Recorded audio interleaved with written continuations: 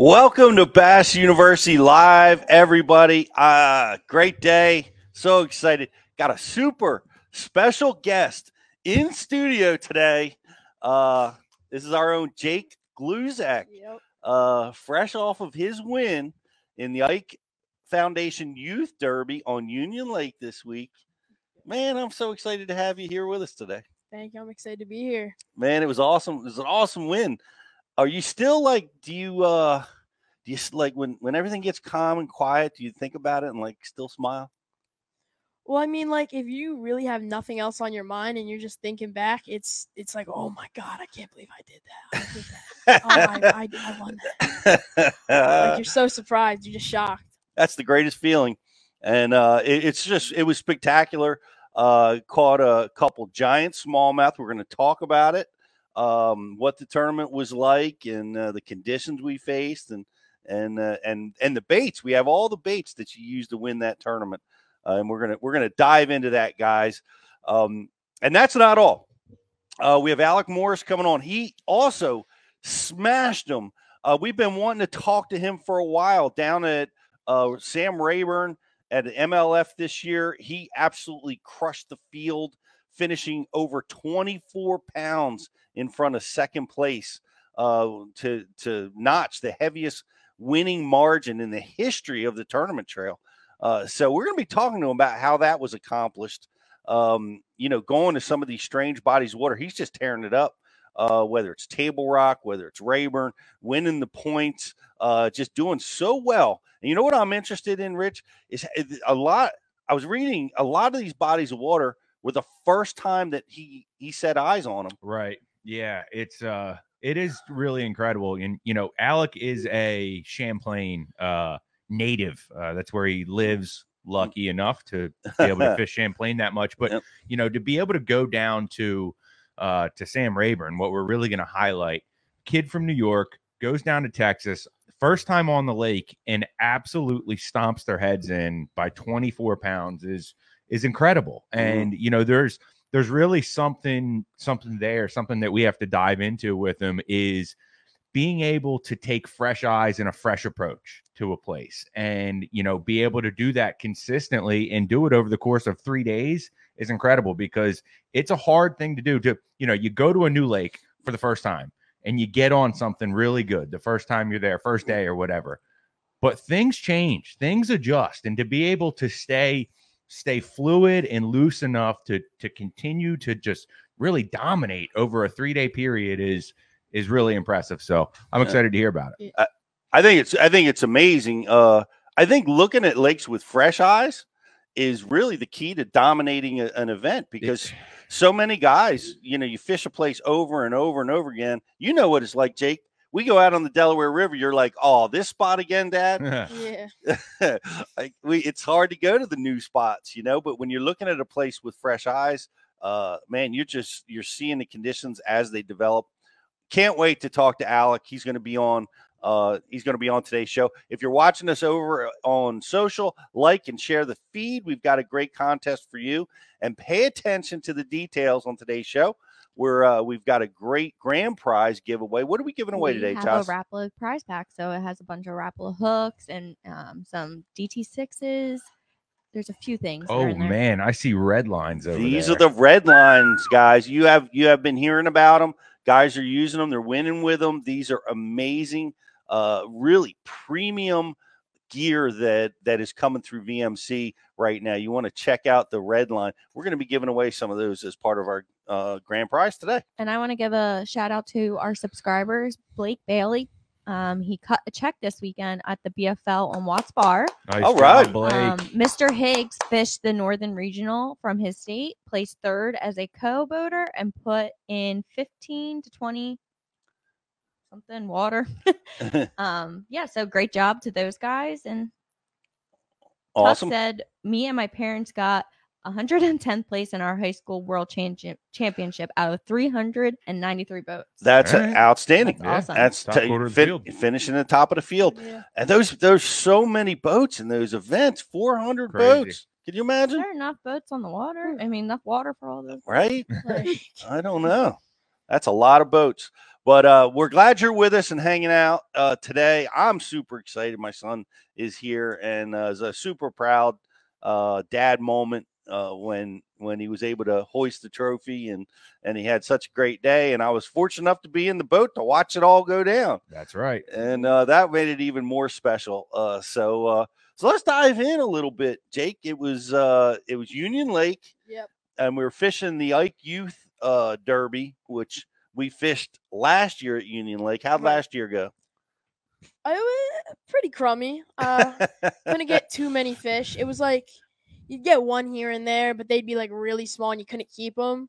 So Yep. it was a real struggle last year. Really hard to get fish in the boat. But yeah, That was hard.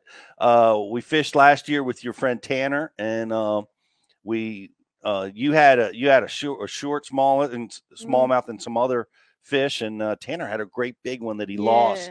He lost that right up at the boat. Yeah. Oh, it was right there. That sucked. And that was really good in that tournament, because last year was so much harder.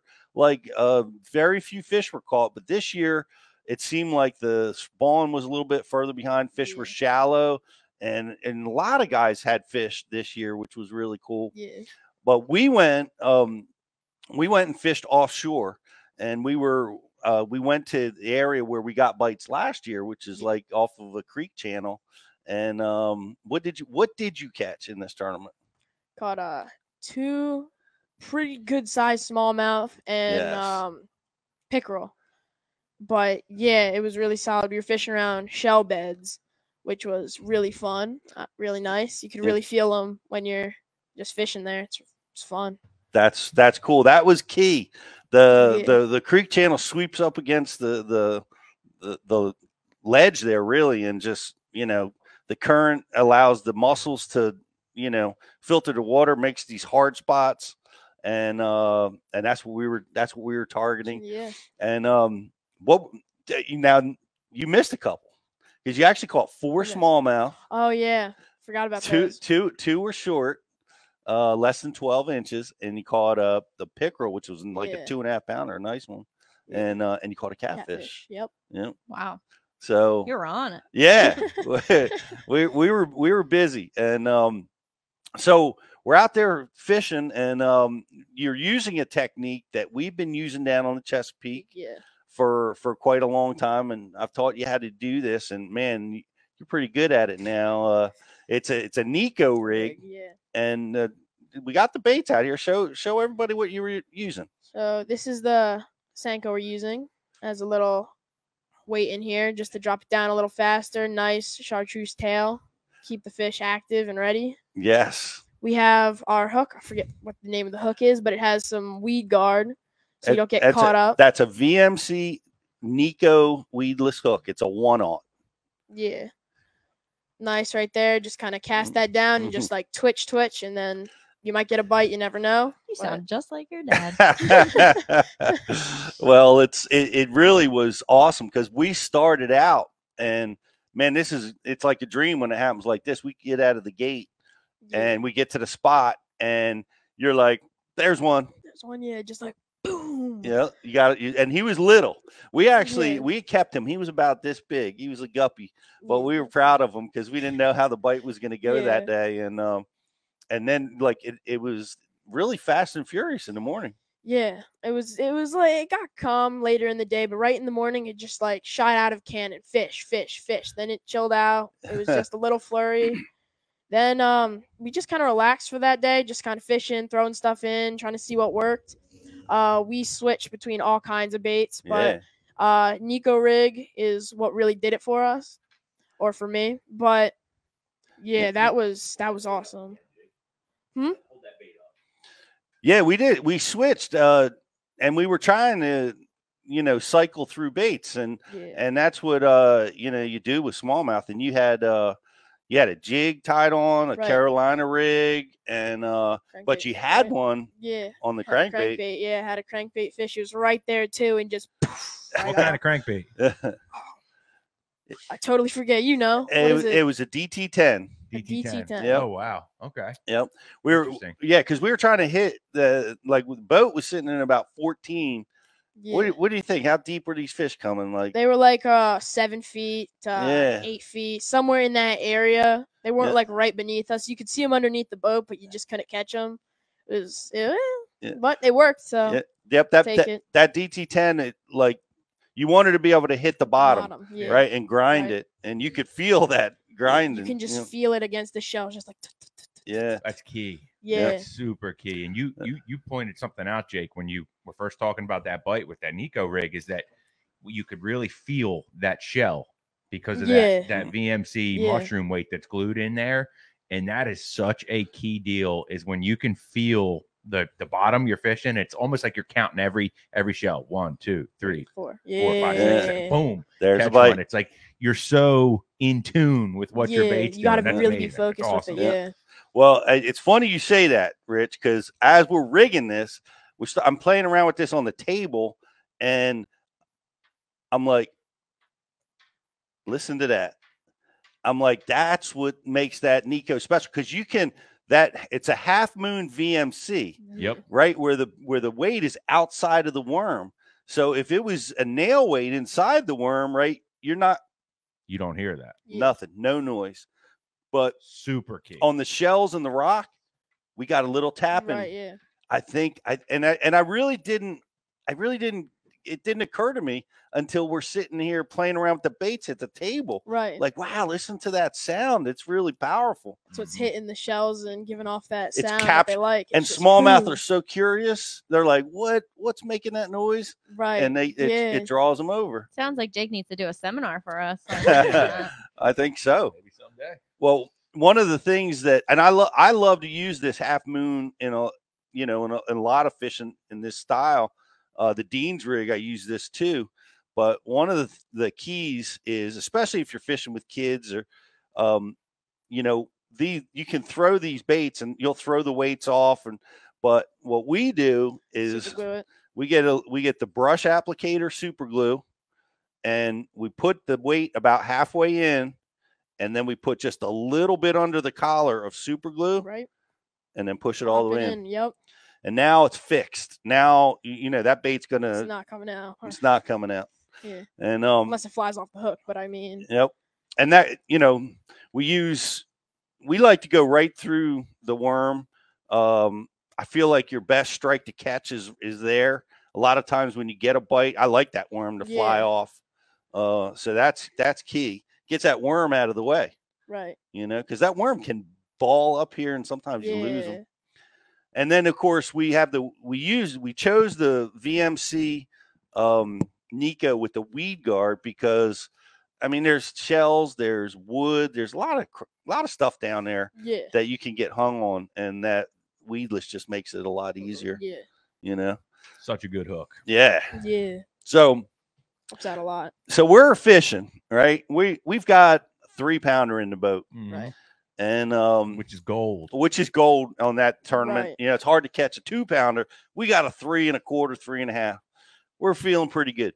But the bite's tightening up. Right. Yeah. It's like we're spending a lot of time. Nothing's happening. Well, what was it, 10 o'clock maybe? When the magic bite happened? It was like 10:45. It was late in the day. Wow. And it's like fish on. Like boom. And Jake, boom, he loads up and rod goes over. I run for the net and I'm looking away and I hear it, and it sounded like we were talking like a bowling ball. It sounded boosh. Jocelyn loves those noises we make, and it was so loud and it was quiet because we had this. It was really a beautiful day. We had overcast. We had hardly any wind. Good fishing day. Good fishing day. You could hear the insects in the trees and the birds, and you could hear everything. So when this fish came up and out of the water, I bet you guys heard it in New York, where you guys were. I think so. It was awesome, and I heard it, and I'm like, that can't be a bass. That's got to be a giant catfish or something else. And take us through it. How was the fight? it's such an amazing feeling though. Like the second that it's on, right? I just have to say that. But like that's your favorite part. It's the best everybody's part. favorite part. It's just such a good feeling. But the second I'm pulling back on my rod, I just like it feels like a monster's on, and I just wasn't ready for that. Like I wasn't expecting that. You don't catch that on Union. So I'm reeling in. I'm like, what is this? Right? I wasn't expecting it to be a bass either. But it comes right up to the boat and makes it splash. I'm like, oh my God, that's a smallie. And it's just like smallmouth give up such a good fight. It's so much fun to catch them. I love catching smallmouth. But they do. They pull just a little bit harder than largemouth. Yeah, they're just tenacious. I think because they spend their lives in open water and they're always swimming, so they're just so strong. Yeah. And somebody described smallmouth, the way they fight is having the will to live. And that's like so true because like the largemouth, once they get tired out, they just kind of all right, you can have me. Yeah. Smallmouth, they're always like that one more gear. Goo goo goo goo. Like they do. Just keep digging. And when you're trying to unhook them, they're trying to bite your thumb. They're still fighting. Even after they've lost, they're still battling. And so he's there and he's getting really good at I got to give you credit for fighting and landing fish because it takes practice and it takes a lot of feel. Like a lot of people can overpressure a fish. And with finesse tactics, you can bend a hook or you can pull the hook out. Right. And other people, when they're learning, like they don't put enough pressure. So a fish in that moment can jump and throw the hook. Right, yeah. So I watch you put a lot of pressure when the fish is out, and that's great. And as he gets close to the boat, you start slowing down, getting ready for his surge. Yeah. And you pull and just where you're getting a really good feel for that. And as you're pulling up, and here comes this fish. Still haven't seen it. It's tannic water. I don't know what kind of fish it is yet. Right. And all of a sudden he comes up and I put the net on it and it's like it's a 4.61 pound smallmouth is what it turned out to be. And it was it's too big for that lake. It's it's very unusual. Yeah. Were you calm or were you screaming? I mean, I was in shock because it's like you don't just catch those out on Union. It's that's like, the truth. It was rough all day, and then boom, like whoa, okay, I'll take that. Where did you come from? Yeah. We were like, because we did when we caught the first fish, we were like doing celebration dance. Yeah, like, we did a update. Jake sat down and did an update about catching this beautiful smallmouth, and we thought for sure that was going to be the top of the day. All right, it's not going to get any better than that. Yeah. I mean, did you know right then and there you were like, I won? I mean, I wasn't sure because I was like, if I'm catching them like this, other people might be too. Yes. So I was a little worried about that, a little skeptical. But then we went into the weigh-in, and I was like, I'll take it. But we were doing math. We were doing math in the boat because I happen to know that the previous weekend in a men's buddy tournament was won with 10 pounds. Second or third place was 8 pounds. And we were doing the math on Jake's weight, and I'm like, well, he's got 8 pounds. Wow. And this is a shortened tournament. It's a kids' tournament. I'm like, we got a chance. We got a chance. But we kept grinding until the time ran out. And it was just, it was great. It was a great win. It was amazing, yeah. Congratulations. Yes, congratulations. Thank you. And we got these wonderful, by the way, you guys, if you can fish these tournaments, I highly recommend it. You don't have to have any experience. The kids don't have to have any experience. Go to ikefoundation.org. The next one's going to be in September.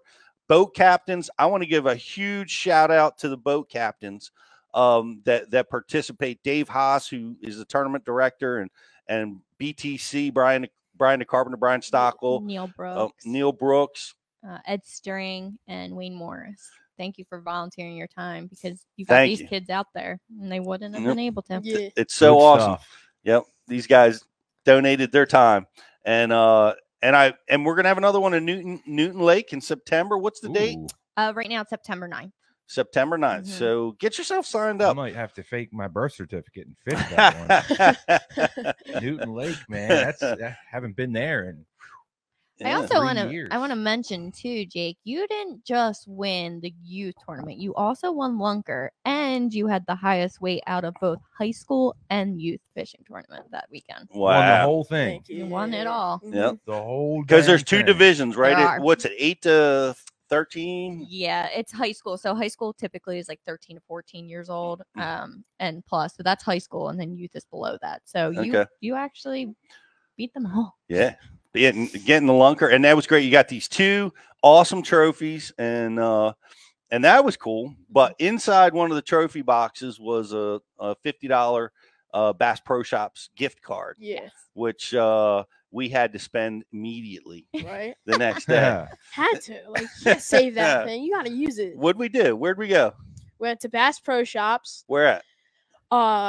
Atlantic City. Oh, wow. Went to the AC one You night. had a fun Yeah. day. Yeah. Oh yeah, that was fun. And I got this That's really awesome. nice like orange and blue rod. It's radical. Yeah, it's amazing. Like, I gotta say, really fun colored rod. I think it's my favorite watch the tip. Yep. Yeah. We But- spooled it up with Cortland high vis 10-pound braid, and we put some leaders on it. But this is David Dudley is involved with this project. It's Proficiency. It's called Crazy, and it is. It's crazy, but it's really cool. Caught the kids' eyes. So congrats. This is your prize Yeah, for it's my prize. winning the Derby. Congratulations, Thank you. and awesome job. Had a lot of fun. It was you kept your cool, you fished well, you executed well. Even on the one you lost, like Right, the yeah, crankbait that- fish, I was observing the whole thing, and you kept really good fishing pressure on the fish. You never let up, and sometimes it's fishing. Sometimes the Yep. fish Right. get off, and but you did a great job with that. And the other 2, you were masterful on how you handled those. Yeah. Because they're big and strong. Yeah, they're fighting as hard as they can, Yeah. but That was awesome. yeah, Congrats. thank you.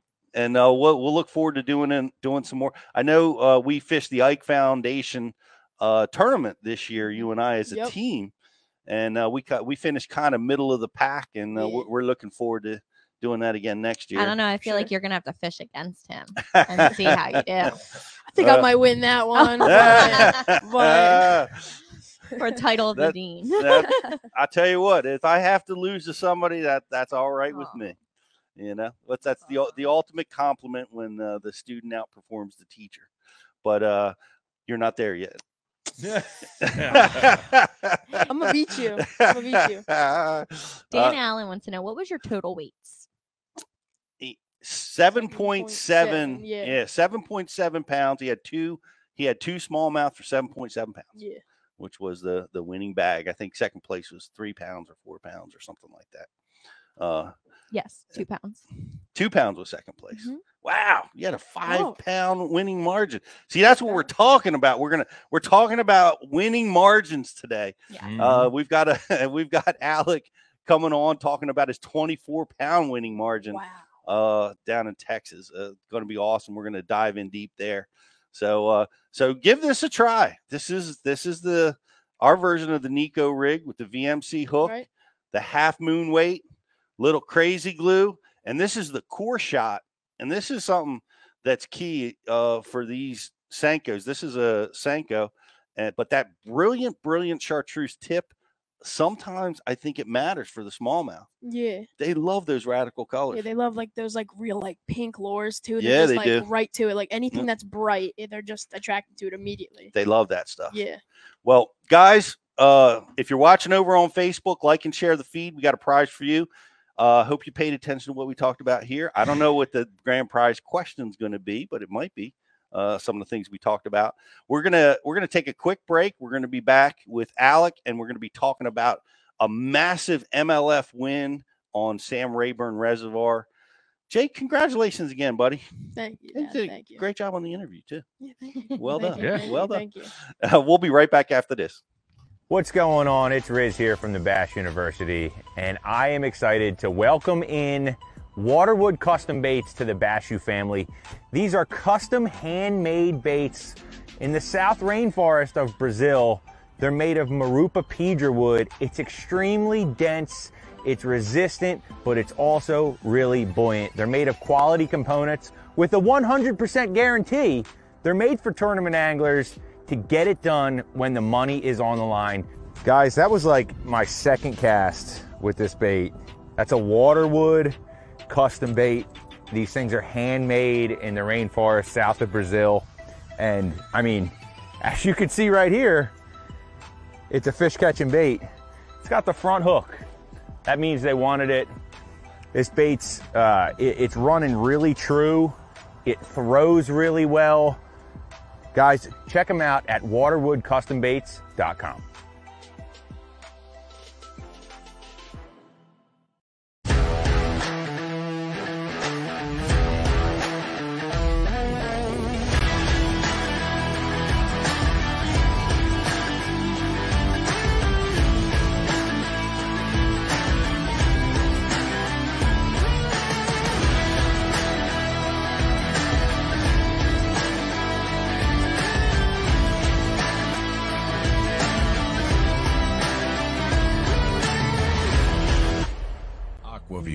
The leader in underwater viewing technology.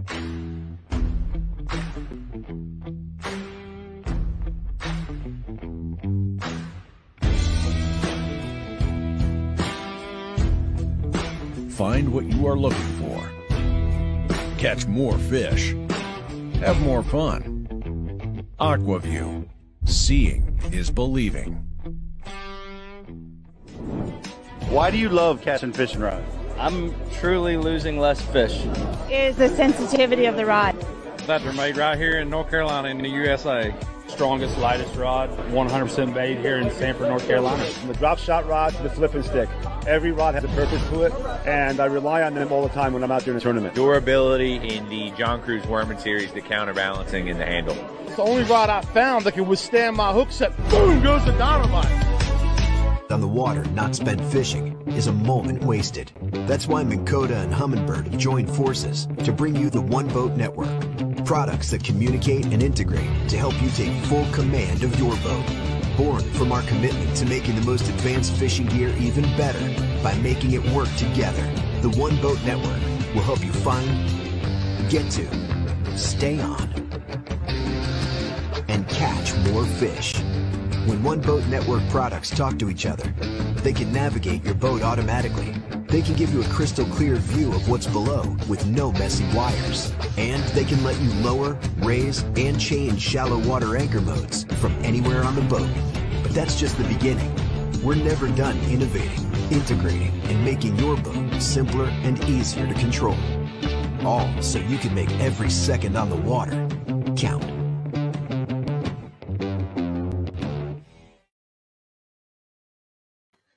Welcome back to Bass University Live. We are just wrapping up our first segment there with the champ, Jake Gluzek. Got the win this past weekend on Union Lake, and we just got the juice from him on how it all went down. And Pete, he was a natural.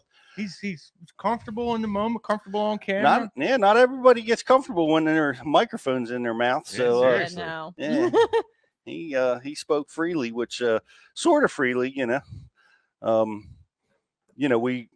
was worried that he might, bust my chops like he does normally when nobody else around. He didn't. He's getting pretty good at it, but he was great. And that little tip, like of that half moon clicking sound. Yeah. Like I said, that was new to my ears. So that was something I didn't realize was probably a big part for sure of getting those bites. And I mean, there's a lot of things that make the Nico rig unique. And I think all of those things make it's in its own world. And, the sound of the clicking, the pull point, the fall rate, the everything, it's true. People can say, oh, it's just a shaky head. Oh, what's different than throwing that or a Texas rig? Well, there's a lot different. It's water. It's resistance in the water. There's so much pushes a lot more. Yeah. There is a lot to it. And he's getting so comfortable with it. Like there's two baits. We didn't get to talk about his other favorite, which is the Whopper Plopper. Mm-hmm. There's two baits that he has them tied on all the time. Neil Brooks is saying that he took the time to teach the kids how to frog fish. So what made you go into that knot with the frogs? And isn't it like typically this time? Well, that's a great question, really, Josh. And Neil, thanks for being part of the event. That's awesome that you were there and donating your time.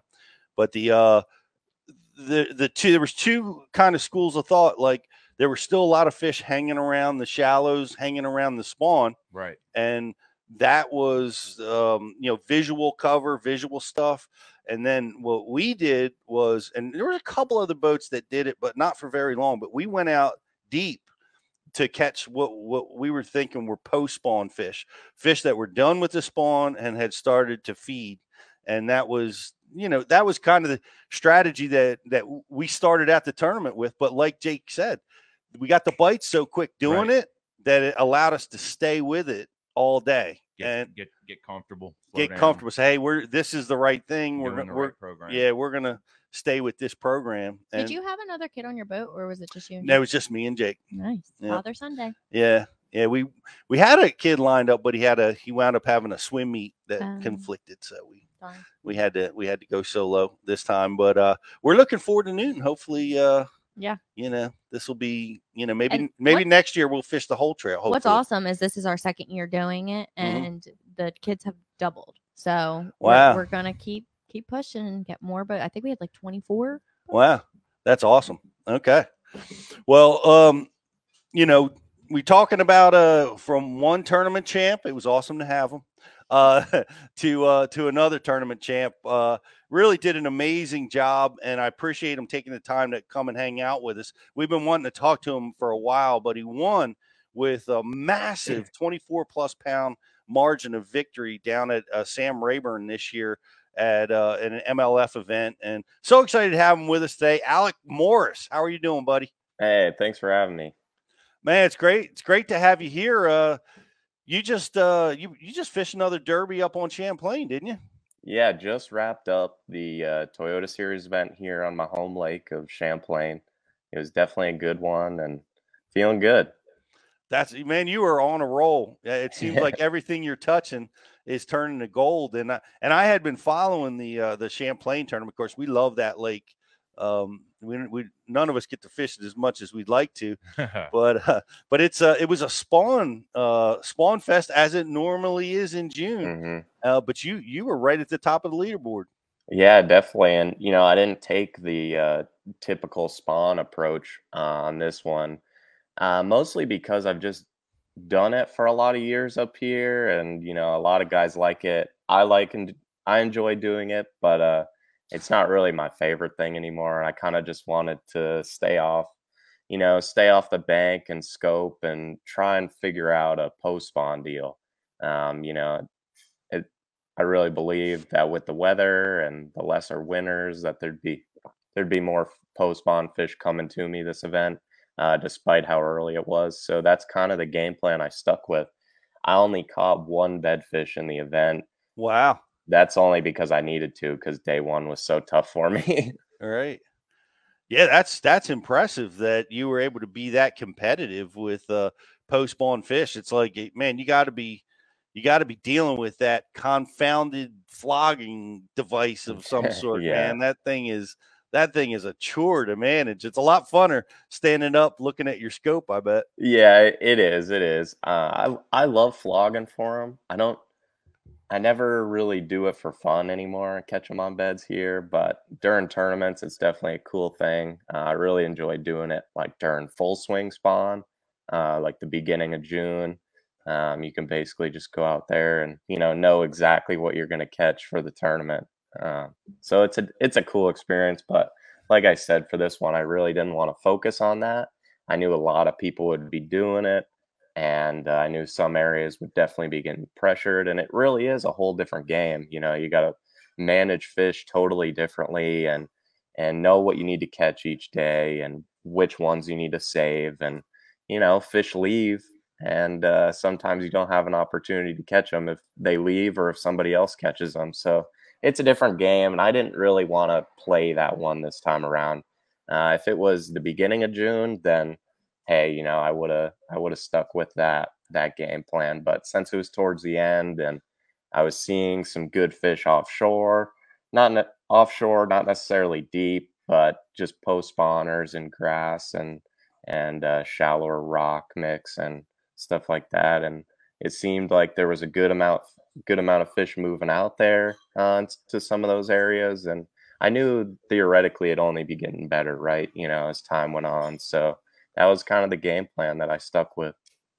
Well, it was a great finish, another great finish, and honestly, an understandable finish for you, right? All right, the top 10 at Lake Champlain, that's your backyard, that's your wheelhouse. Yeah. Going down, and this was in what was it, May? You were going down to Texas. Nobody, if there was fantasy fishing going on, I don't think you would be picked. The only New Yorker there, yeah. The Yankee does not get picked in the first round in that tournament, and yet you went down there and absolutely dominated and crushed the field. And it was amazing. The whole fishing world was talking about it. I'm glad we got a chance to talk to you about it today. But you've done something I don't think anybody will ever do again. Oh man, it's definitely been an experience. I still think about it every day and still trying to wrap my head around it. And it wasn't like it was total luck or anything. I had a plan and I went there for a purpose. And despite not being there, I did a lot of research and knew it would set up for my strengths, and that is really why I went. Well, take us there. What your strengths? You said that right out of the gate. You were just using your forward-facing sonar on Champlain. Yeah. Is that deep water strategy? Is that your wheelhouse? Yeah, definitely. I mean, my absolute favorite way to fish, hands down, is essentially to graph and to find offshore structure and targets in deeper water that I can throw at. And, like basically that's all it was on Rayburn, was just rotating an immense amount of spots that I felt like were more high percentage than others to hold big ones. And it helped because I didn't have that history. So, I would check things that I didn't catch them in practice on, but during the event, I would keep checking them. And if I felt like they were right, and a lot of those decisions in the tournament, I ended up pulling up to piles or areas that I felt were right, and they weren't on in practice. But I'd show up there in the event, and there'd be a 6-pound dot over the pile. So it was pretty cool, and it definitely kept my head in the game. And I knew even just after practice, my first day of practice there, that what I was doing was right, and I just needed to continue doing that. What makes the high percentage spots? What makes them high percentage spots? Like, is it a combination of a few different things, or like for you, what were the ingredients that you needed to make it right? It definitely was. They had to have a few key things. I learned early on. I mean, the first, I believe, like 5 or 6 hours of practice, I didn't make a cast. I just graphed, and I was finding, it's not just brush piles that are there. There's an immense amount of wood of all different kinds. You have like standing timber forests, which was something that I had never fished before. And at first it was very almost a little spook. I would be idling in like 50 foot of water and worried about hitting the top of a tree. And I'm like, this is insane. But yeah, so there's definitely a lot of different kinds of wood. You got like those standing timber forests, you have man-made brush piles, and then you have like a lot of timber that's laying down on bottom. And I was basically just trying to get a feel for what kind of habitat the bass were actually going to be living on. There's a very similar case up north here, and say you get into a 5-mile area and it's just loaded with rock and boulders and stuff. They're not going to be on every one, but they might be on that one that is just basically a little different, a little more isolated, a little deeper, a little bigger, closer to deep water or a break or something. And a lot of those same ideas that I have for smallmouth and how I target smallmouth offshore all over the north, I basically took that and did the same exact thing on Rayburn. Like there was little to no difference. I ran brush piles and fished for them I'd fish each one for like 5-10 minutes at max and then move on to the next. And that is essentially exactly what I do on Champlain and Ontario, Oneida, wherever I may be up north, is basically the same series of patterns that I'd go through to try and figure out what I need to be fishing. Except for like you're probably fishing rock up north. Yeah. Rock outcropping. Up here, it's a rock pile, and down there it was a brush pile. But essentially, everything was the same as far as how I'd position the boat, how long of a cast I'd be making to them.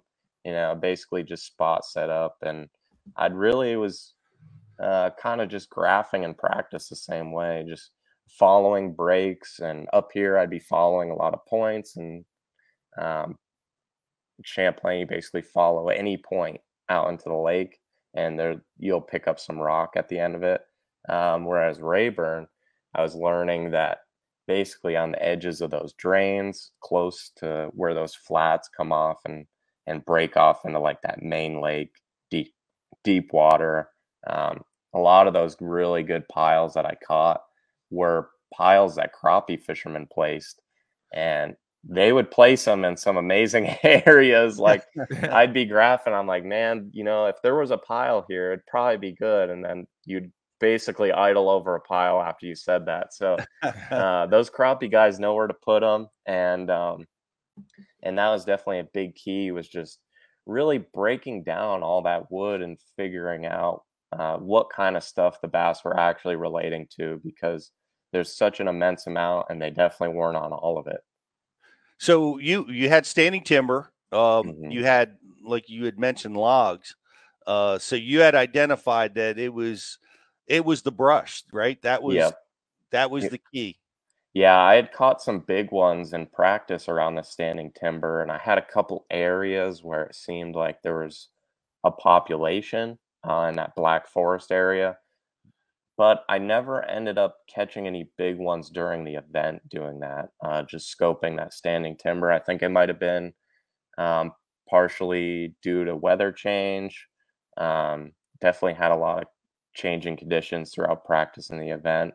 But yeah, the best for me was definitely not only the piles that crappie fishermen place, but the fresh ones, the ones that had a lot of leaves on them, and you couldn't actually see fish in there.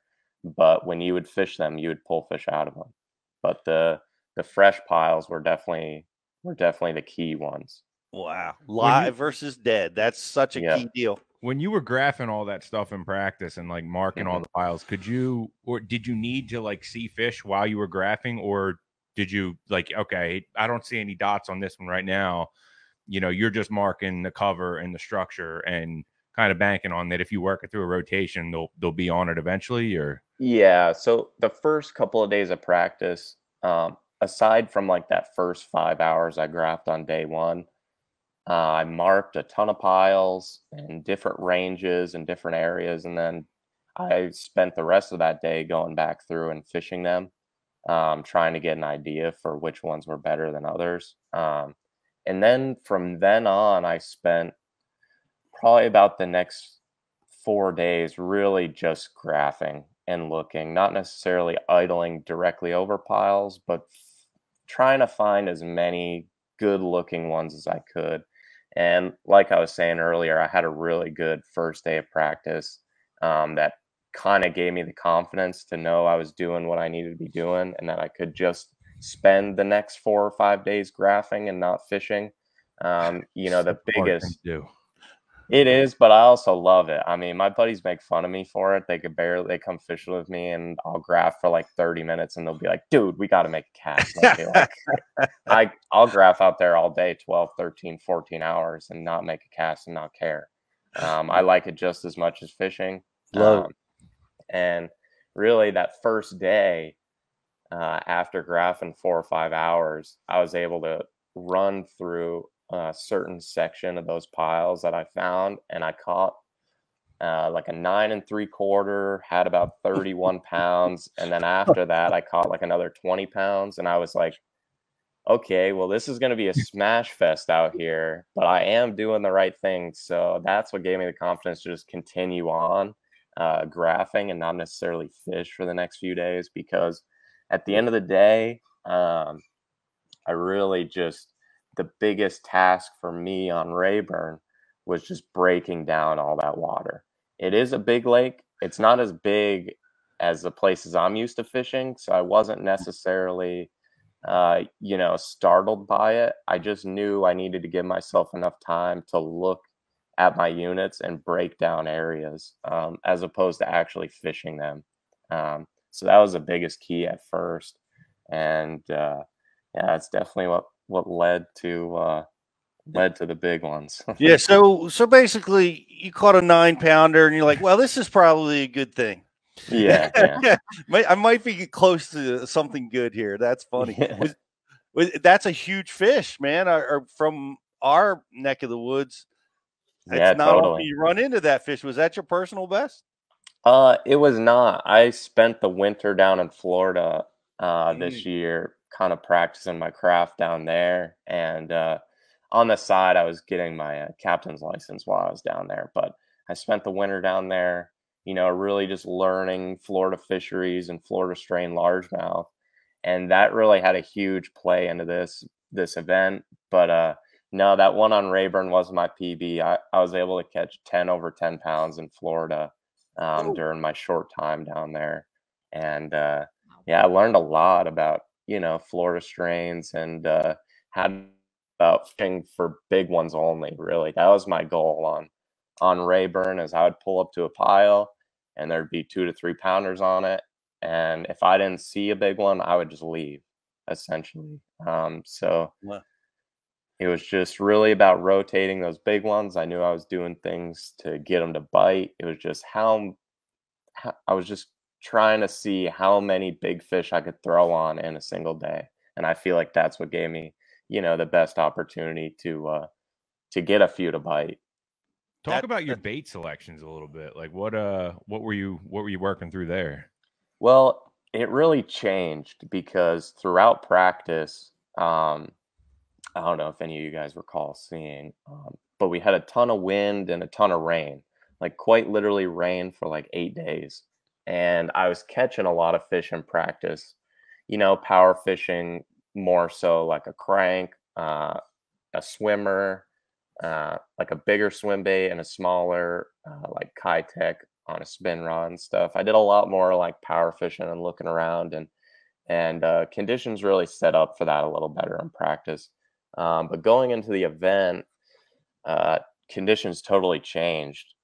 Actually, the day before, and we had slick, calm conditions, high skies, warm weather, water temp increased, air temp increased, and I really just at that point I'd felt like I found what I needed to find, and I just needed to rotate in front of those big ones in the tournament. But the most important thing for me during the event itself was to really just slow down on those big fish.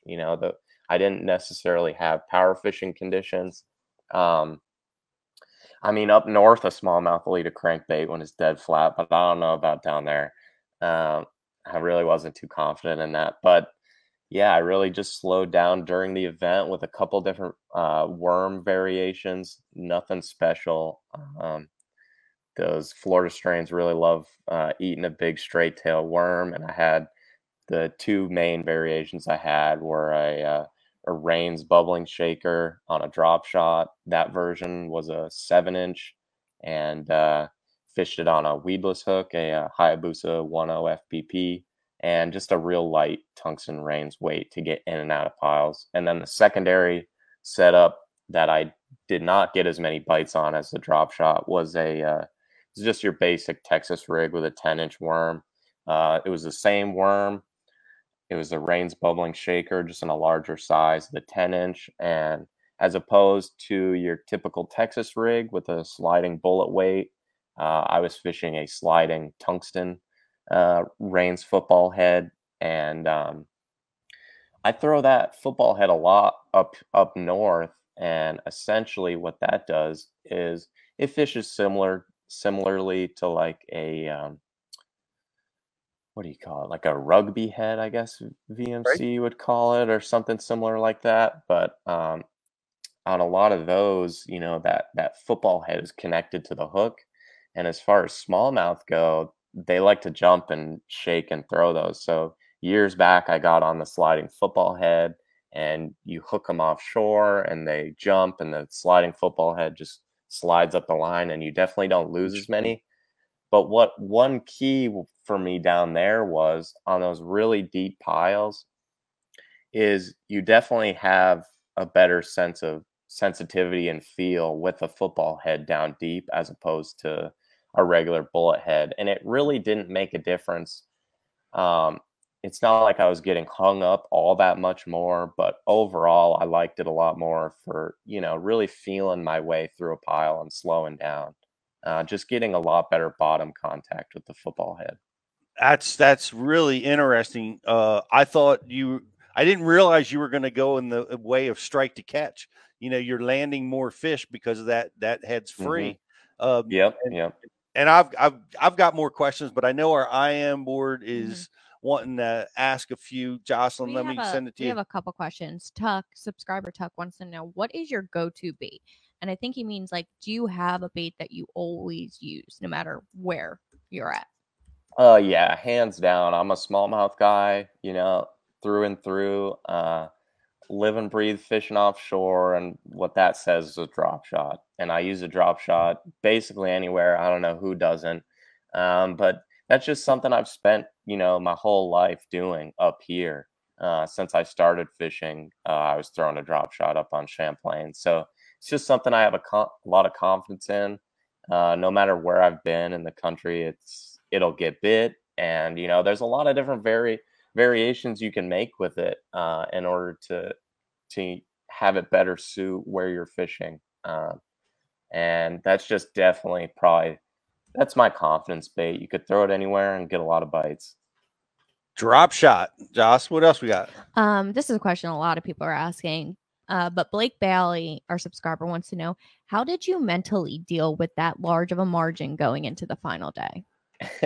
Yeah, where was your head at? I mean, you're sitting there in the catbird seat going into the final day. Did you think anybody could even have a prayer at catching you?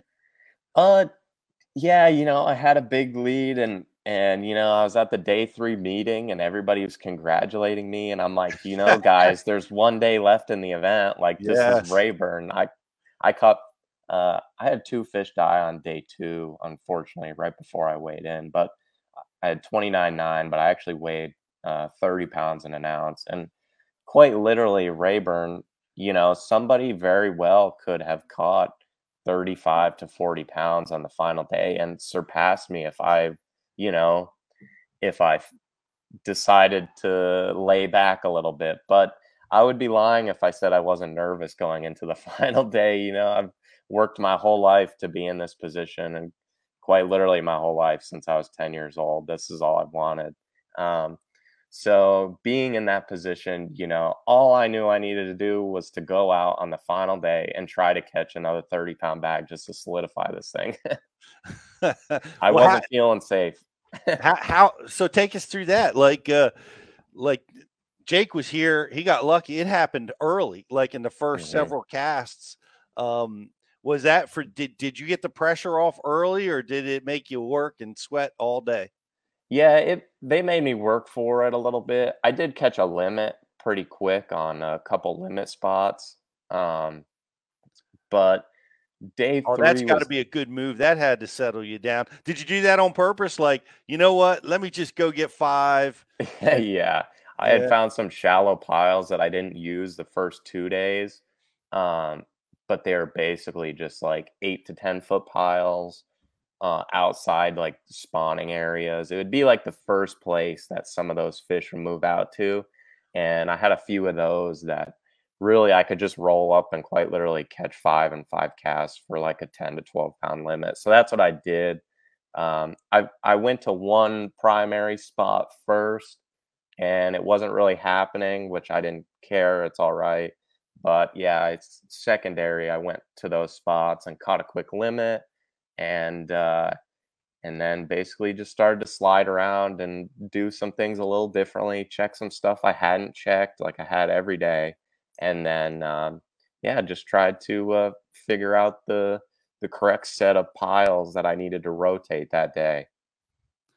Wow, that's what an amazing feeling. And I want to come back to that, because there's a couple things that I had questions on that we didn't quite that I wanted to get to, because it's Bash U and we got to know the details. Mm-hmm. How was that sliding football head coming through the brush? That's not like, in my mind, that's not my first choice. Getting hung up a lot, hard to get through a brush pile. What do you? But it worked for you. What are your thoughts?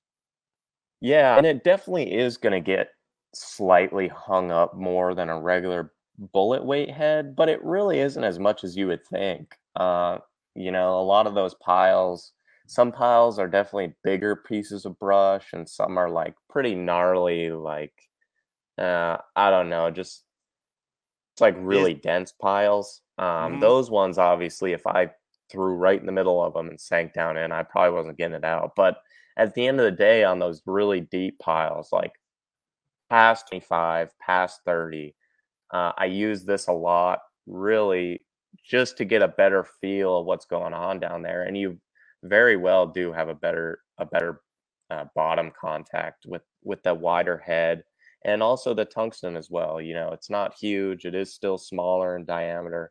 I was using a 1/2 ounce weight. I wasn't using a 1 ounce or anything like that. So it really isn't a huge profile.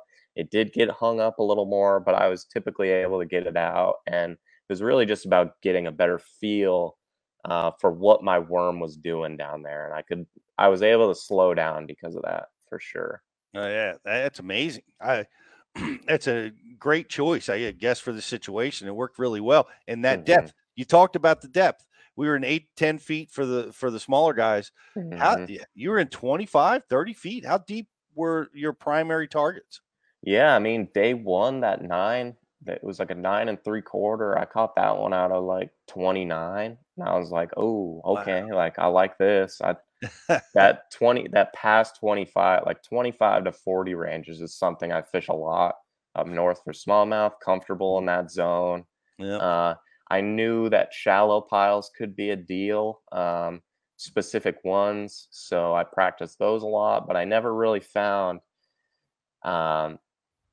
one with concentrations of big ones on it. On day 2, I did lose a 9 to 10 pounder in one of those 8 to 10 foot piles. But other than that one fish, that was the only big bite that I had on those shallow ones. So I really just stayed deeper and focused on not so much getting a lot of bites, but just scoping piles until I found ones that had a big fish or two on them, and then rotating those kind of piles.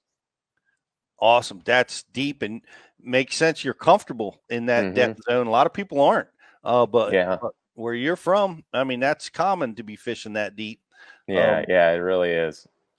I don't look at 20 foot as being deep. A lot of guys will, but if you think about it, you're standing on the front deck of your boat's 20 foot long. Like, it's really not that deep. And it does take time, to kind of get some confidence out there. It's a lot of water, it's a lot of looking, but at the end of the day, that's where your graphs play a huge role. And I can get a lot more done in a 12-hour day if I idle all 12 hours than if I fished all 12 hours. So that's a big key of it all, is I spent way more time graphing than probably most did. And I knew I needed to do that basically because of the size of the lake. I gave myself a decent amount of time. I had 10 days, but I knew I couldn't look at and fish all of Rayburn in 10 days. So a lot of research came in beforehand, and basic research will tell you that, okay, this 10-mile section of the lake is where it goes down just about all the time for deep fish on piles. And I was like, man, that's where I'm going to be. So I spent, 10 days basically breaking down a 10-mile area and not getting too overwhelmed with finding stuff by the ramp or finding stuff over here. I just wanted to run to my key areas and be able to hit. If I had to hit 60 piles, 70 piles in a day in that main area, then that's what I was going to do. And I knew that if I just kept with it, that I would run across those big ones eventually. That's amazing, and worked like a charm. I got to ask you this: I've spent a lot of time idling. I mean, I love it too. Pre-fishing to me is like that's the funnest time. Yeah. It's just no pressure. You're full of anticipation of what you might find, enthusiasm. Yeah.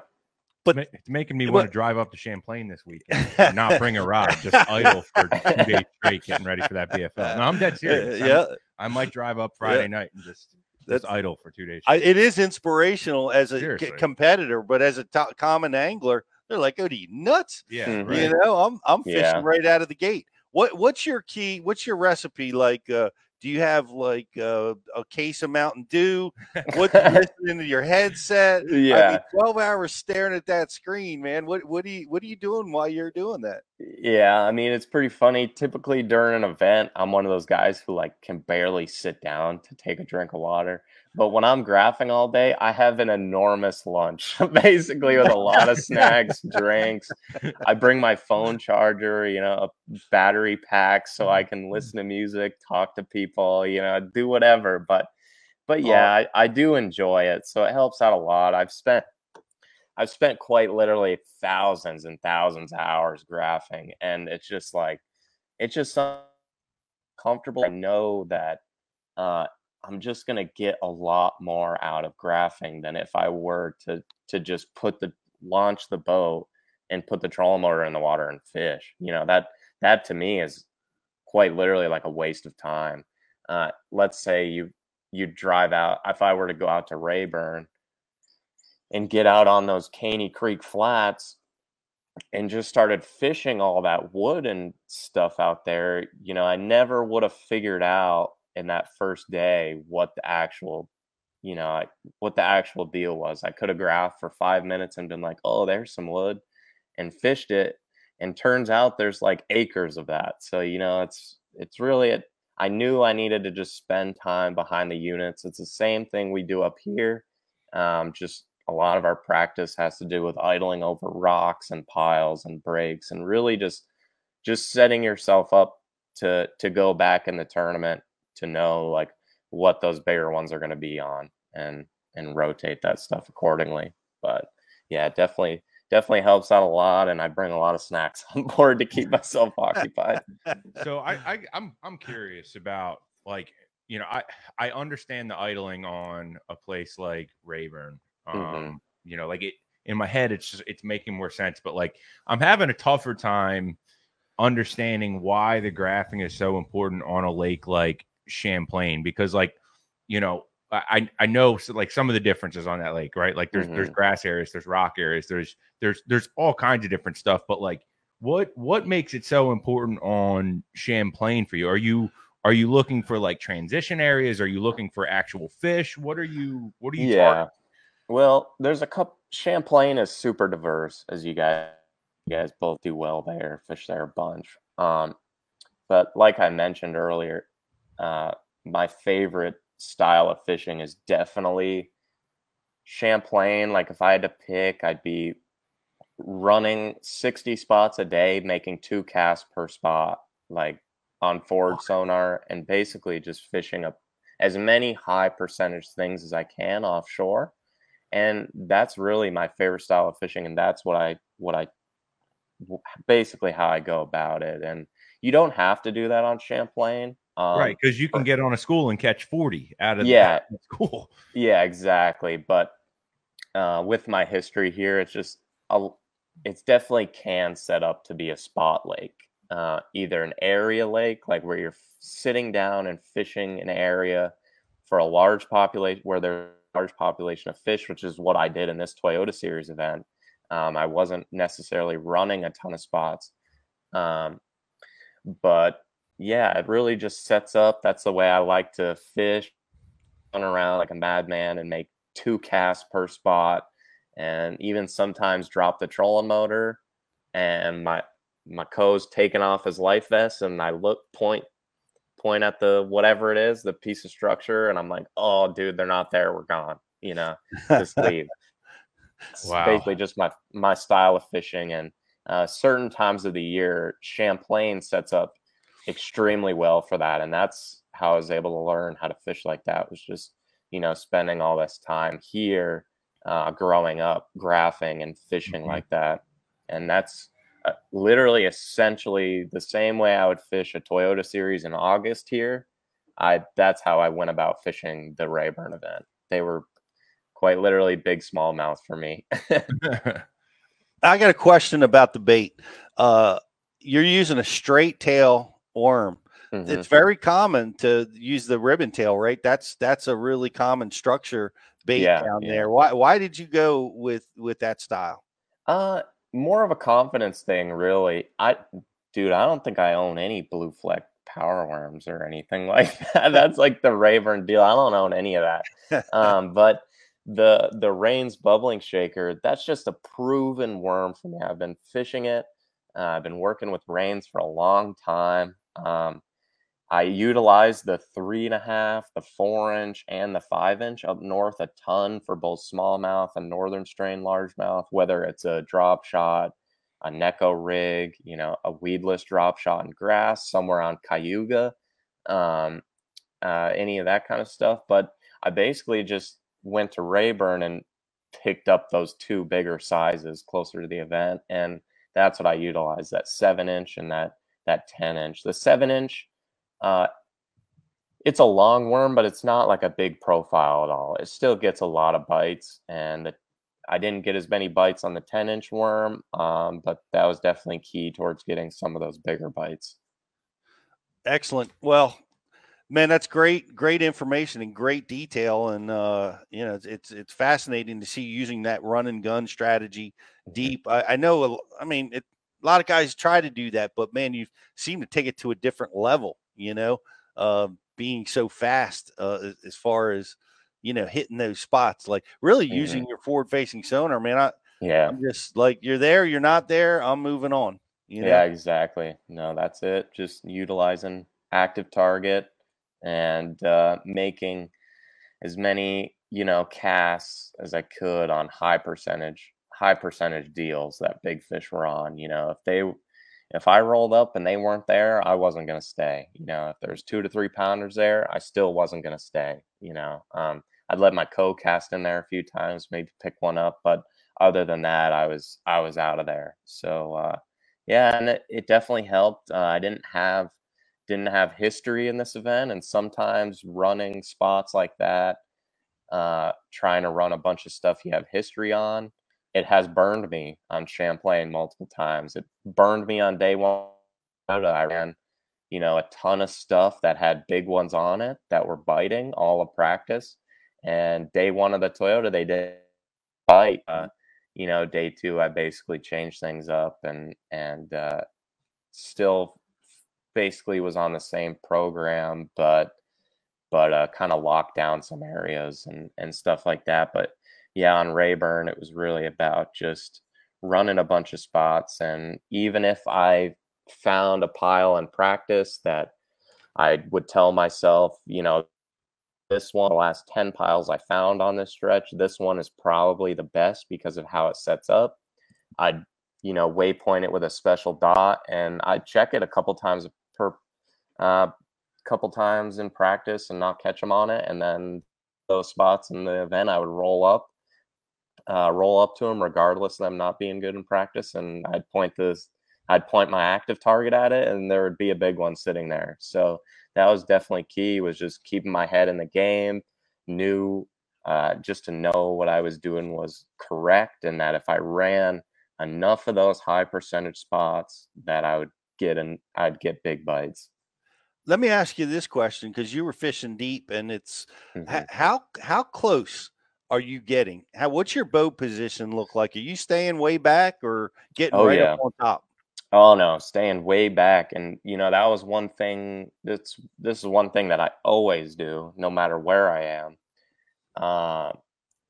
And I noticed in practice, And also my co-angler, the final day, was a local, and he shared with me some pretty important information that I didn't think of at first, but clearly made a big difference. And that was, he said, like I said, he was a local. He does very good there, fishes a bunch of events, both as a co and a boater. But he was very surprised at me basically staying 100 to 120 feet off a pile and casting to it.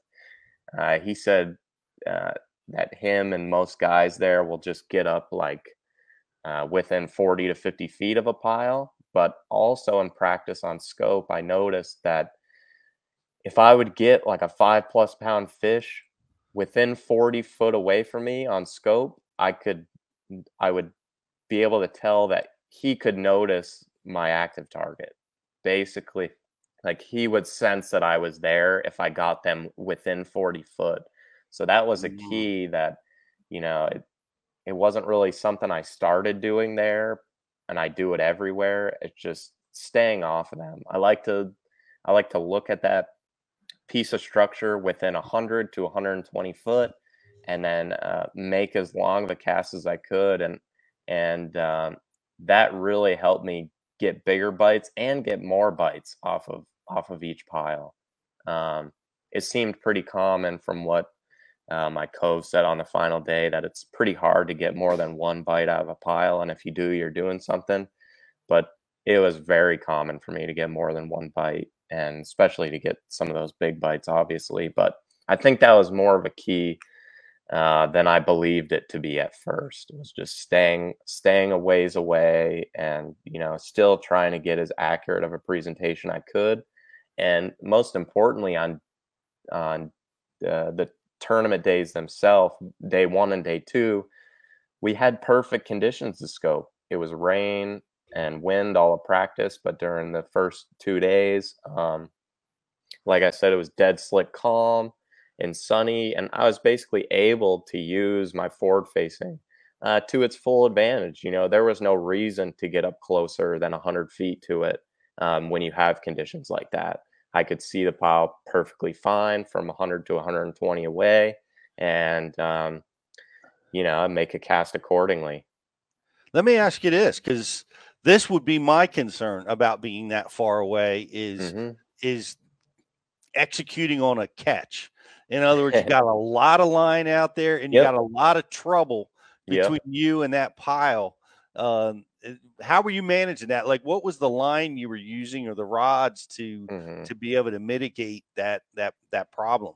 Yeah, and day 2, I lost like a 9 or 10 pounder in a pile. I knew it would happen eventually, but at the end of the day, I would rather get the bite and have to figure out how the heck I'm going to get him out than to not get the bite at all. So it was working, and that's what I stuck with. That's what I'm comfortable with, fishing clear water up here.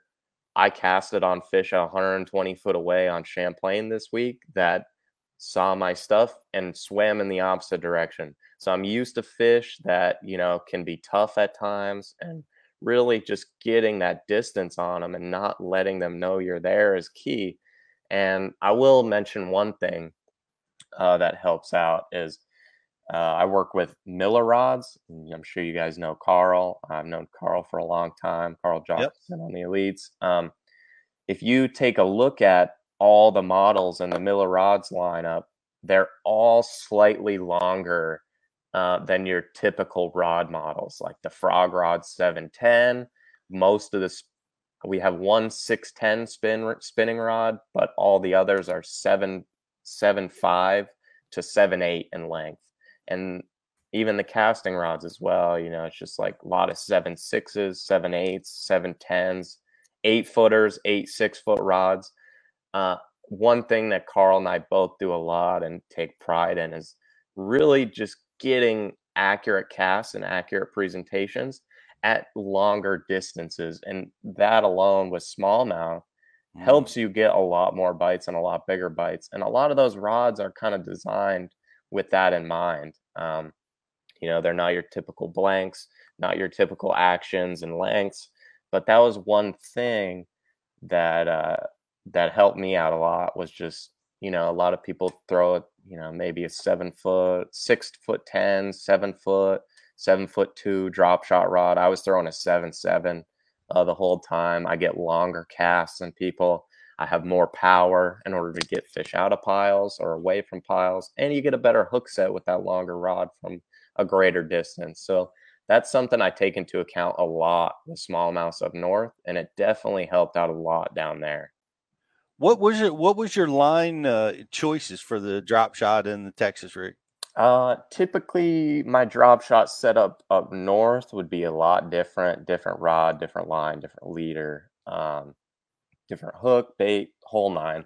But down there, it was basically just taking that same drop shot and upstepping it. I was using a heavier gauge hook, like the Hayabusa 10 FPP. And basically what that is it's just a flipping hook, straight shank flipping hook that's sized down, but it still has that wire diameter that's a lot heavier than your typical weedless drop shot hook or nose hook. And that was one key. So matching that heavier hook with, you know, instead of a like 10-pound braid, an 8-pound leader, I was throwing 16-pound braid and a 12-pound fluorocarbon leader. And, you know, just basically upsizing all of it in order to get those fish out of the piles. Sure. Once I would hook one, I would really horse him for like the first 10 seconds, you know, almost to like breaking point. But that was basically just to get him away from the pile. And I'd be watching him on scope. And once I got him a safe distance from the pile, whether it was 4 pounds or 8 pounds, I would then back off the drag and allow him to, you know, do his thing and fight him accordingly. But yeah, just basically upsizing with everything. The rod length, the line, hook diameter, and the whole nine. And that was the key because at the end of the day, you know, I wasn't catching Champlain smallmouth. I was catching big old Rayburn bass. So yeah, I definitely needed to upsize accordingly in order to get those fish in the boat. Well, it makes sense, and the additional rod length that's got to be so key. Man, you're just doing so well. What's next, man? Are we gonna see you on the Bass Pro Tour at some point? What are your goals? Hey, you know, the goals since I was 10 years old, the goal was always the elites. And however I got to get there, you know, I'll try and figure out a way. But yeah, that's the overall goal. But you know, I'm really just trying to make it doing anything in this sport. So I'm a tournament guy by heart. I'm just gonna fish as many events as I can, as always, and see what doors open up for me, basically. Well, you're catching them, and you know, that's amazing. It's awesome to watch. I'm so glad we had a chance to talk with you. You've been on our hit list for a while, and thank you. Yeah, I'm glad we were able to get this worked out, and you've done so many great things since then. You know, thank you. So keep it going. Are you going to be up at the Thousand Islands Open? Oh yeah, I'll be there for sure. Can't wait for that. Yeah, well, I hope to see you up there. Yeah. Take it easy on us.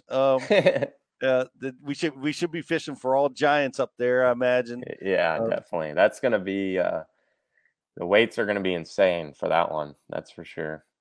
I can't wait. No, you know, we're locked into the river, which is going to be an interesting tournament for me because I always fish the lake. I always make that effort to go to the lake. So I'm going to be competing in the river, I think, for the first time. Where's the cutoff line? Where are they drawing the line for like what they're considering the lake? That's a great question. I don't know. I got to look at the map. Do you know exactly where they're drawing it, Alec? Yeah, it's typically that that last point on the left-hand side as you're going out into the lake. On the New York side, you got that last point with the green buoy way off it. They usually draw a line from the end of that point directly across, somewhere in that region. I usually have to look at a map, but gotcha. But I assume we'll all be making a pretty good run regardless of the lake being closed. So, you guys are out of Messina? No, yeah, well, is it? It's not. It's not. There's a Toyota, I think, that's out of Messina. This one's out of the next town east or west. So Waddington. Waddington. Gotcha. Yeah. Yep. Oh, gotcha. You're talking about the Open. Yeah. Yep. I signed up for it back in, I believe, end of January. I don't know if I'm getting in. Still on the waiting list. Fingers crossed, but hopefully I'll be able to see you there for that one. Yeah, I think you'll get in. I saw at the Open, the last Open had 190 boats. Okay. So I think we're starting to see some of the EQ qualifiers that really having a crummy season, maybe retiring early. Yeah. Well, hey, fingers crossed I can get in that one. I was really looking forward to that. And hey, if I get in, I'll be there. Other than that, I'll definitely be at the Toyota on the river and potentially Potomac, and of course the championship. Looking forward to that. Well, you got a lot of fishing yet to do. Thanks for Definitely coming on and sharing all this wonderful stuff with our guys. We appreciate it, man. Hey, thank you guys so much for the invite. I was really looking forward to this. It was great to have you. Alec Morris, the champ, the all-time winning margin record at the MLF. I don't think it's going to get past, my friend. Enjoy that for probably the rest of your career. So thanks again for coming on, hanging out with us, and hopefully I'll see you at Thousand Islands. Heck yeah. See you there. Thanks a bunch, guys. Have a good one. Thanks, Alec. You too, Alec. Man, what a deal, Riz. Running and gunning like a tidal river fisherman. Yeah. Only in 30 feet of water. It's crazy. It sounds like, how we fish the Delaware River, but that's all visible. Like you run down the river and you look at the current breaks and you're like, okay, that's where there'll be one. There'll be one there, and there. Yeah. But to do that and to hear the amount of time he spends sitting at the console, man, it's eye-opening, really.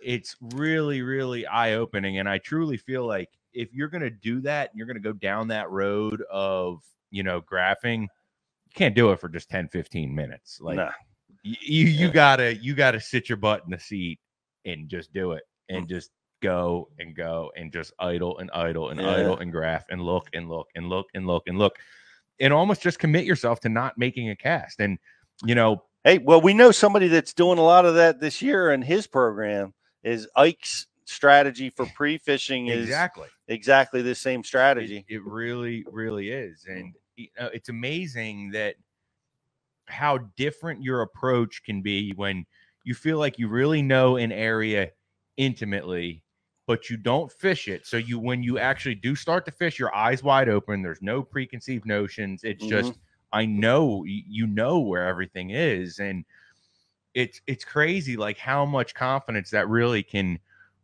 give you. And like, so here's a funny, little tie-in. Back in April of this year, I found a little area on the Chesapeake, and it's like a sandbar basically. And in April, I mapped it all out, did my zigzags, marked every drop, every turn, every little thing. April didn't matter. May didn't matter. Soon as June came around, boom, they were on it. Yep. And that was something that I had found months ago. And like, who knows, when you find those kind of things and you're like, oh, it looks right, just because it's not working that day or that moment, chances are it's going to be right at some point. The next derby down the road, it will apply. And I've spent hours and hours before side imaging. Oh my gosh, I just spent days and days with just 2D and finding stuff. And now I can go out there and accomplish like 10 times more, 10 times faster with side imaging. And it's such a, like, I love going back to places that I've been catching fish at for 20 to 30 years. And I don't fish them. I just look at them and I'm like, oh my gosh, I didn't realize that there was a secondary outcrop nearby or a grass line where I didn't expect it to, but taking it to the next level, graphing for, it's such a valuable tool. And the way, it's funny because his pattern for being successful is one that we're finding the guys that are leading in the points races, even on the EQs right now. That's his strategy. Yeah, is to find that subtle, secondary stuff and running that stuff that a lot of guys are overlooking. But man, what great insight on how to fish and how to win big, especially on bodies of water you've never been to before. That is a great strategy for attacking a place you've never seen, and just spending your time looking at your sonar. So appreciate him being with us. We're going to take a real quick commercial break because we got to give away some stuff. Like and share the feed. This is your last chance. We're going to be giving away some great waterwood crankbaits, and we have a VMC Rapala prize pack. What is it? Rapala. You say Rapala. Tomato. Yep. Red line hooks, baby. Red line. To the bone. We'll be right back after this. What's going on? It's Riz here from the Bass University, and I am excited to welcome in Waterwood Custom Baits to the Bass U family. These are custom handmade baits in the South Rainforest of Brazil. They're made of Marupa pedra wood. It's extremely dense, it's resistant, but it's also really buoyant. They're made of quality components with a 100% guarantee. They're made for tournament anglers to get it done when the money is on the line. Guys, that was like my second cast with this bait. That's a Waterwood custom bait. These things are handmade in the rainforest south of Brazil. And I mean, as you can see right here, it's a fish catching bait. It's got the front hook. That means they wanted it. This bait's, it's running really true. It throws really well. Guys, check them out at waterwoodcustombaits.com.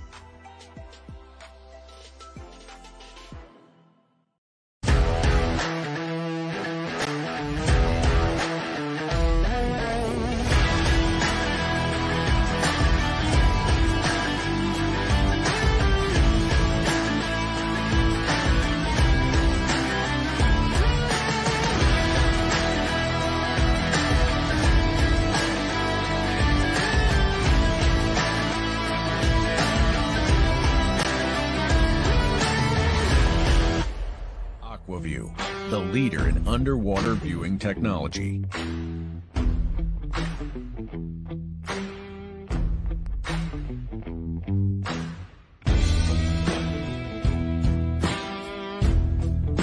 Find what you are looking for. Catch more fish. Have more fun. AquaView. Seeing is believing. Why do you love casting fishing rods? I'm truly losing less fish. Is the sensitivity of the rod. That they're made right here in North Carolina in the USA. Strongest, lightest rod, 100% made here in Sanford, North Carolina. From the drop shot rod to the flipping stick, every rod has a purpose to it, and I rely on them all the time when I'm out doing a tournament. Durability in the John Cruz Worman series, the counterbalancing in the handle.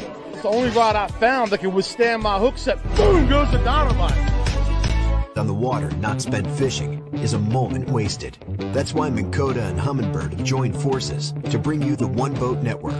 Products that communicate and integrate to help you take full command of your boat. Born from our commitment to making the most advanced fishing gear even better by making it work together. The One Boat Network will help you find, get to, stay on, and catch more fish. When One Boat Network products talk to each other, they can navigate your boat automatically. They can give you a crystal clear view of what's below with no messy wires. And they can let you lower, raise, and change shallow water anchor modes from anywhere on the boat. But that's just the beginning. We're never done innovating, integrating, and making your boat simpler and easier to control. All so you can make every second on the water count.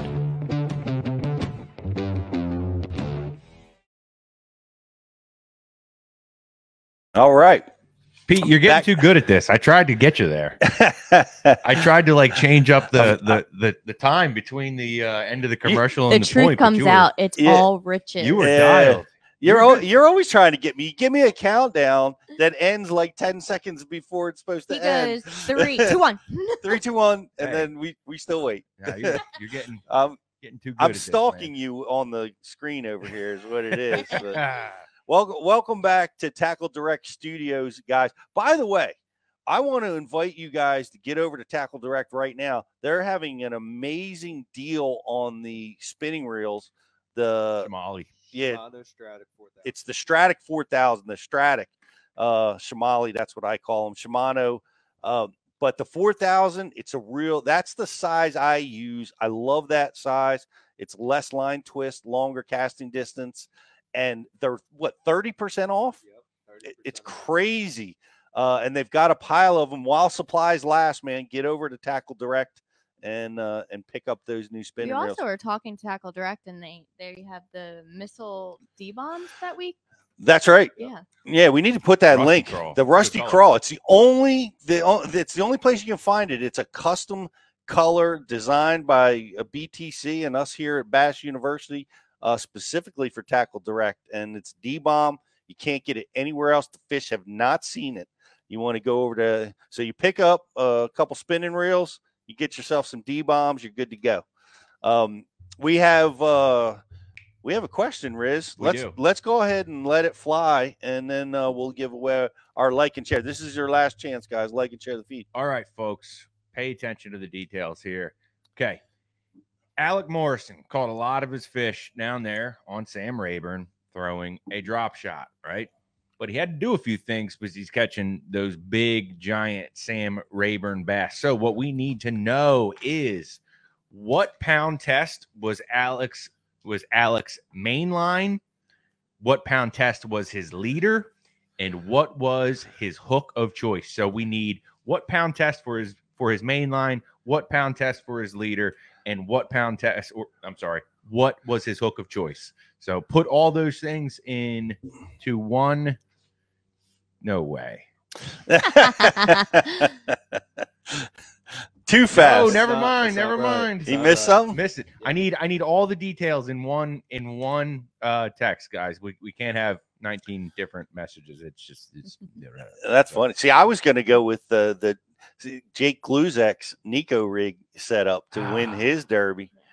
And because there's a lot of components to that setup. That's so many complex. components I couldn't remember them. And I couldn't text Jake. Do we have a like and share winner, Joss? We sure do. Our like and share winner is Jeff Jones. Thanks, Jeff, for liking and share the feed. Thanks everybody for watching, and appreciate you guys hanging out with us.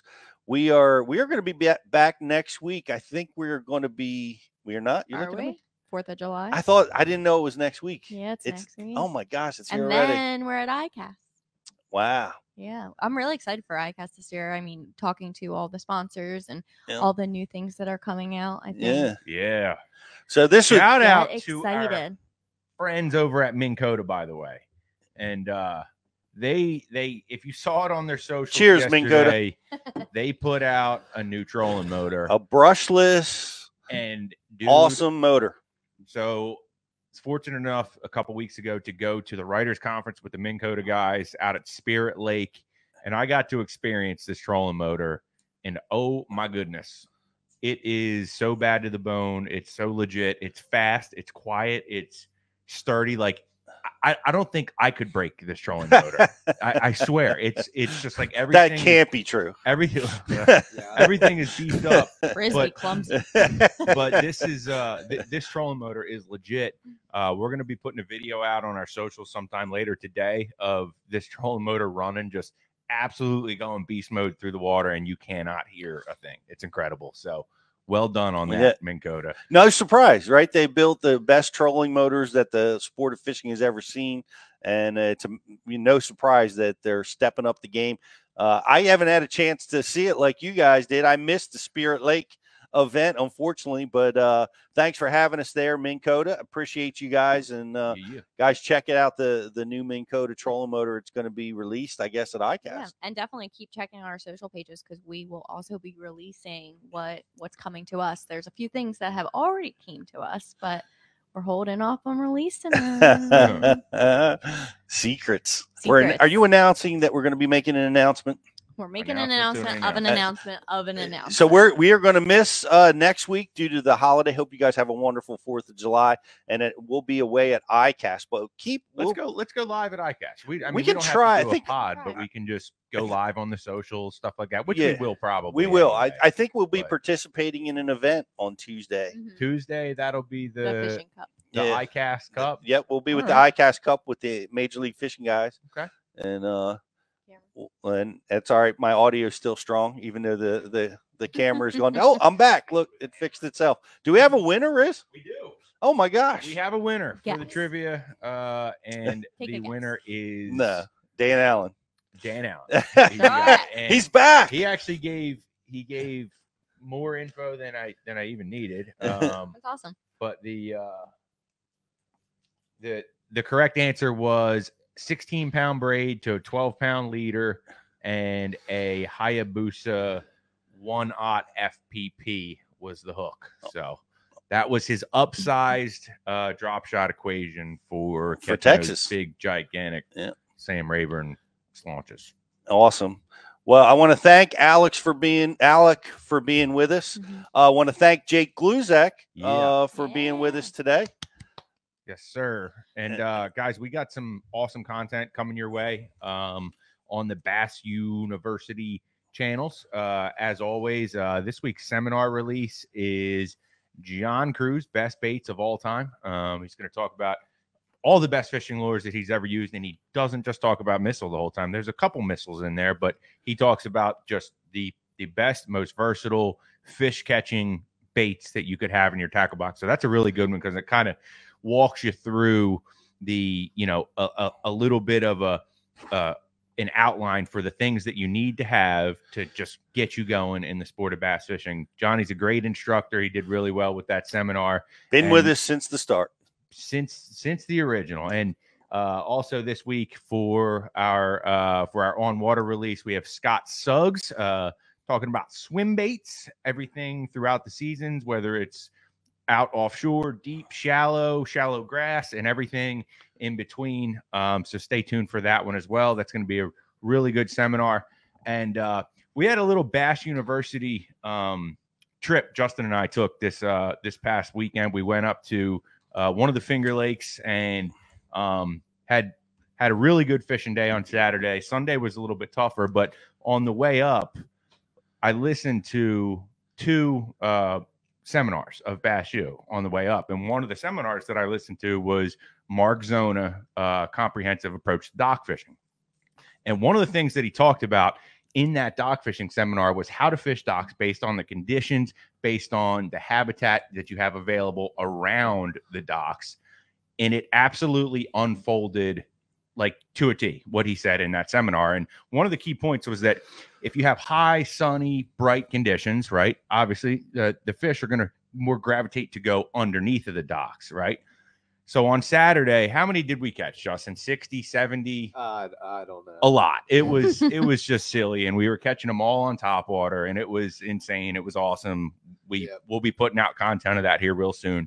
But what happened that Mark Zona talked about was that when you get the overcast and you get the clouds and you get the rain, the fish get loose.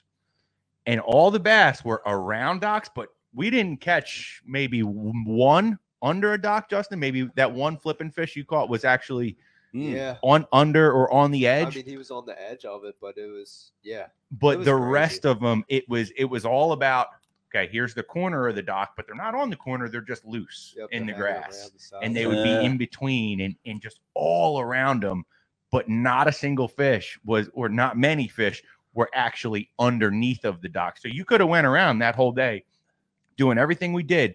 But if you were fishing under the docks, you weren't getting bite. Yeah. You had to be around the docks. And it was pretty cool that it unfolded that way. And shout out to Z. Yeah. Great teacher at Bass University and a great seminar. And that's a fact. We see that a lot, like even, like they use docks differently. Like I notice it on a lot of our bodies of water that have current. Even on a cloudy day, they use the docks, and not because of the light, but because it makes a current break. Right. So there's a lot of different reasons and ways that fish will use and feed off of a dock structure. But That's a great day that you guys had up there. And it was sick, Pete. It was like by the end of the day, it was like, wow, it's just pretty incredible, and it was almost all on top water. Yep. So doesn't get any better.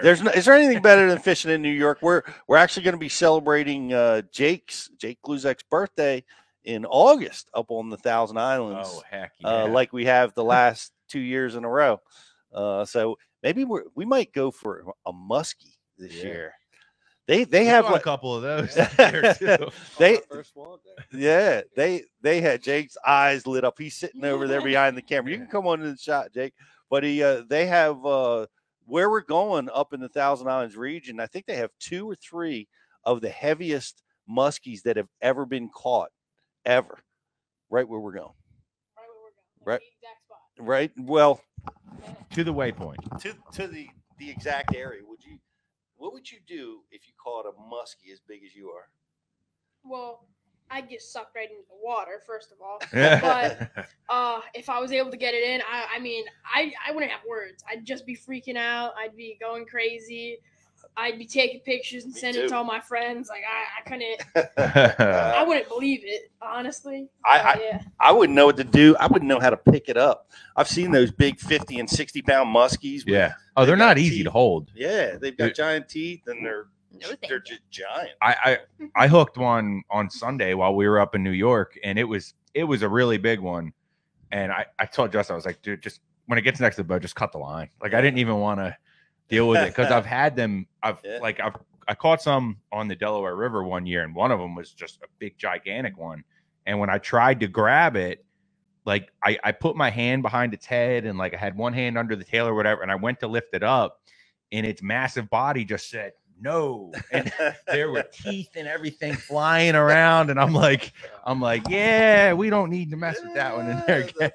But they're intimidating. But I love going to the Thousand Islands bait shop, and they have all those giant muskies on the wall up there. It's pretty fun stuff. So we may try that out. We are. We are. All right, we're gonna have to put down the smallmouth rods for a few minutes. Try to catch a muskie. Like an hour. Yeah. And then we're back to smallmouth. All right, that sounds good. Thanks for coming on the show, Jake. You're welcome. Thanks for inviting me. I'm very proud of you. And guys, we'll see you on social. Of course, you'll see us live feeds, but we will be back in 3 weeks for the next edition of Bass University Live. Thanks for watching, everybody.